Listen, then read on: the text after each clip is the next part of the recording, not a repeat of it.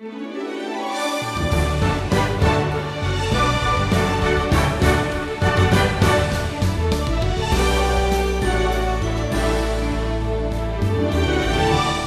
Christ is Lord. Now, there are many people who claim to agree with that statement, but fail to do what Jesus says.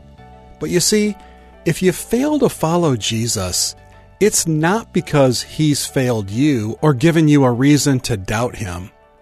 The reason would be that you've decided to place your own desires ahead of him.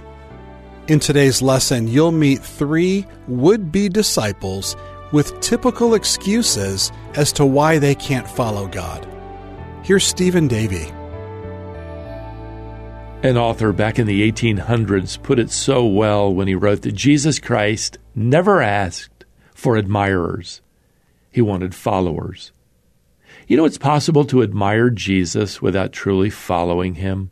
Well, today in our wisdom journey, we arrive at Luke chapter 9, where 3 conversations take place between Jesus and 3, their admirers. They're going to give Jesus what I would consider 3 of the most common excuses for refusing to become true followers. Now, the first excuse sounds like this: I will follow the Lord, but I'm not going to follow him for nothing. In other words, I'll follow Jesus if he gives me what I want in return. We're in Luke chapter 9, verse 57 reads this: As they were going along the road, someone said to him, I will follow you wherever you go. Now, Matthew's gospel tells us that this man was a scribe. That's a Bible scholar. He's been studying the scriptures for years. He's got a graduate degree in Old Testament law, hanging on the wall somewhere in his study. Well, this man evidently thinks Jesus, he might be the Messiah. And if Jesus is indeed the Messiah, this scholar assumes Jesus is going to overthrow the Roman Empire. He's going to usher in economic prosperity. He'll bring in the kingdom of God, and he's going to give his favorite students the best positions in the kingdom. And as far as he's concerned, he'd be one of the most likely candidates for an important position in that coming kingdom. Now, what's interesting here is that Jesus doesn't flatly turn him down, but he does tell him the truth. Verse 58, Jesus said to him, Foxes have holes and birds of the air have nests, but the Son of Man has nowhere to lay his head. In other words, you follow me, I want you to know foxes and birds have it better off than you. You might not even have a shade tree out back where you can prop your feet up and rest for a little while. Now, we're not told how this man responds. Maybe Luke left it open-ended because God's Spirit wants us to slip into this man's sandals, so to speak, and ask ourselves, what would we do if following Jesus didn't seem to pay off? Would we be following him today? Now, with that, the Lord encounters another man with another common excuse to not becoming a true follower. Essentially, it's this: I will follow the Lord, but not right now. Here's the interaction in verse 59. To another he said, Follow me. But he said, Lord, let me first go and bury my father. And Jesus said to him, Leave the dead to bury their own dead. But as for you, go and proclaim the kingdom of God. Now, frankly, it sounds at first like Jesus is telling this man to skip his dad's funeral. Just go out there preaching the gospel. But the text doesn't tell us that his father has actually died. Let me bury my father was a Near Eastern figure of speech. It meant to take care of the family business until the father died. See, this is an easy excuse to stall for time. And his reply to Jesus actually reveals his priority in life. Let me first take care of business. Let me first get my inheritance. Let me first get financial security. And then, when I got plenty of money, Lord, I'll follow you.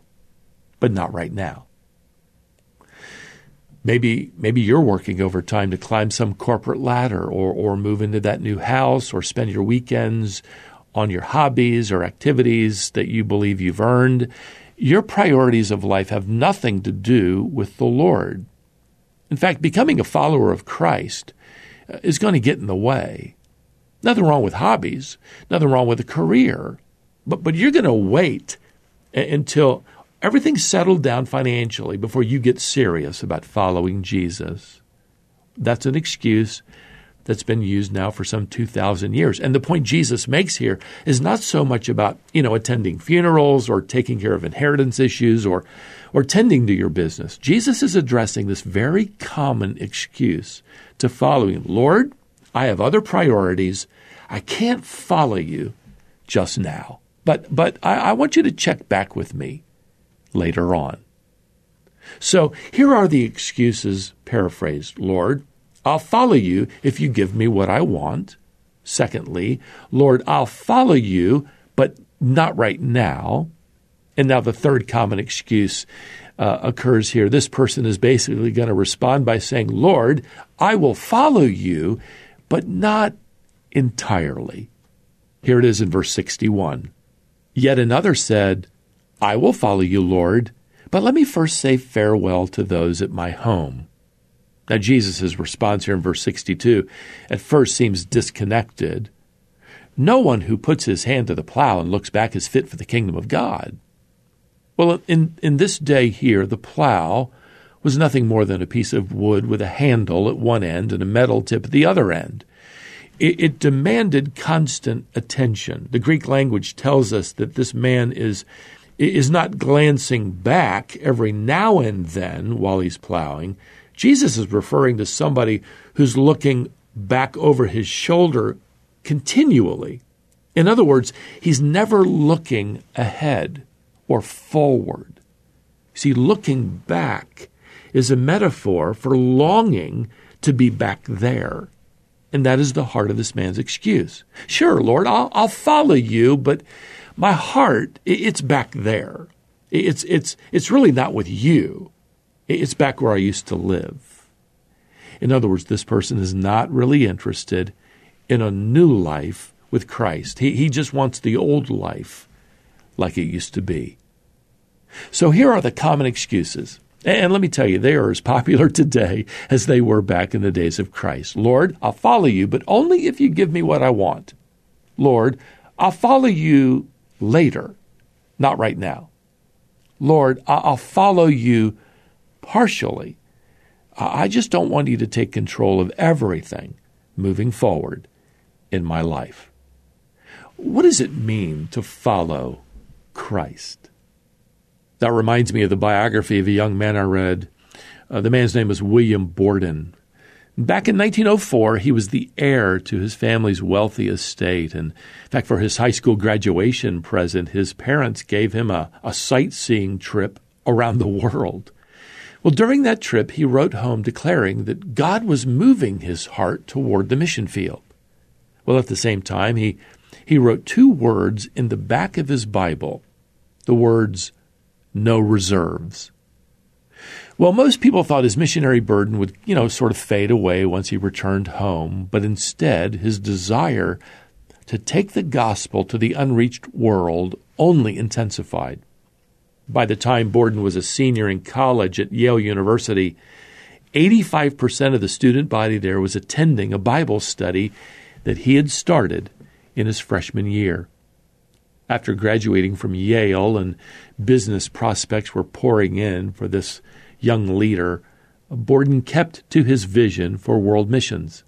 And at that time, he wrote two more words in the back of his Bible, the words, no retreats. Borden turned down every lucrative position offered him and instead enrolled in seminary. After completing his studies, he traveled to Egypt. He was going to learn Arabic and prepare for ministry among the Muslims of China. But he never made it to China. While in Egypt, he contracted spinal meningitis, and within a few weeks, William Borden died at the age of 25.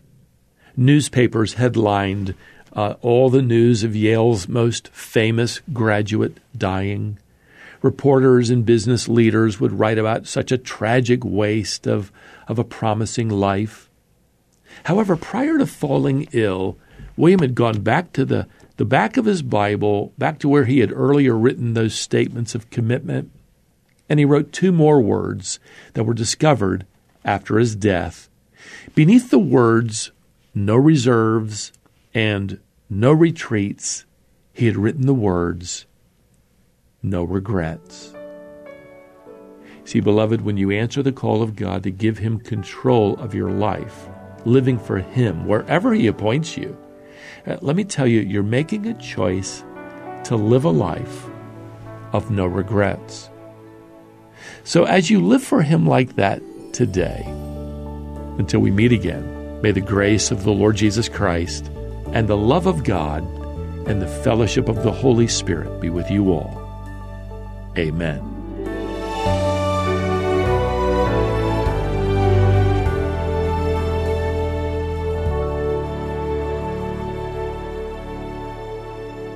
This is the Wisdom Journey with Stephen Davey, and Stephen called this lesson Admiring Jesus or Following Jesus. I hope it was both encouraging and challenging for you as you listened today. One of Stephen's passions is training and equipping men and women for service to God. That's why he founded and serves as the president of Shepherd's Theological Seminary. Visit wisdomonline.org/STS to learn more about the school and the training it offers. Join us next time on the Wisdom Journey.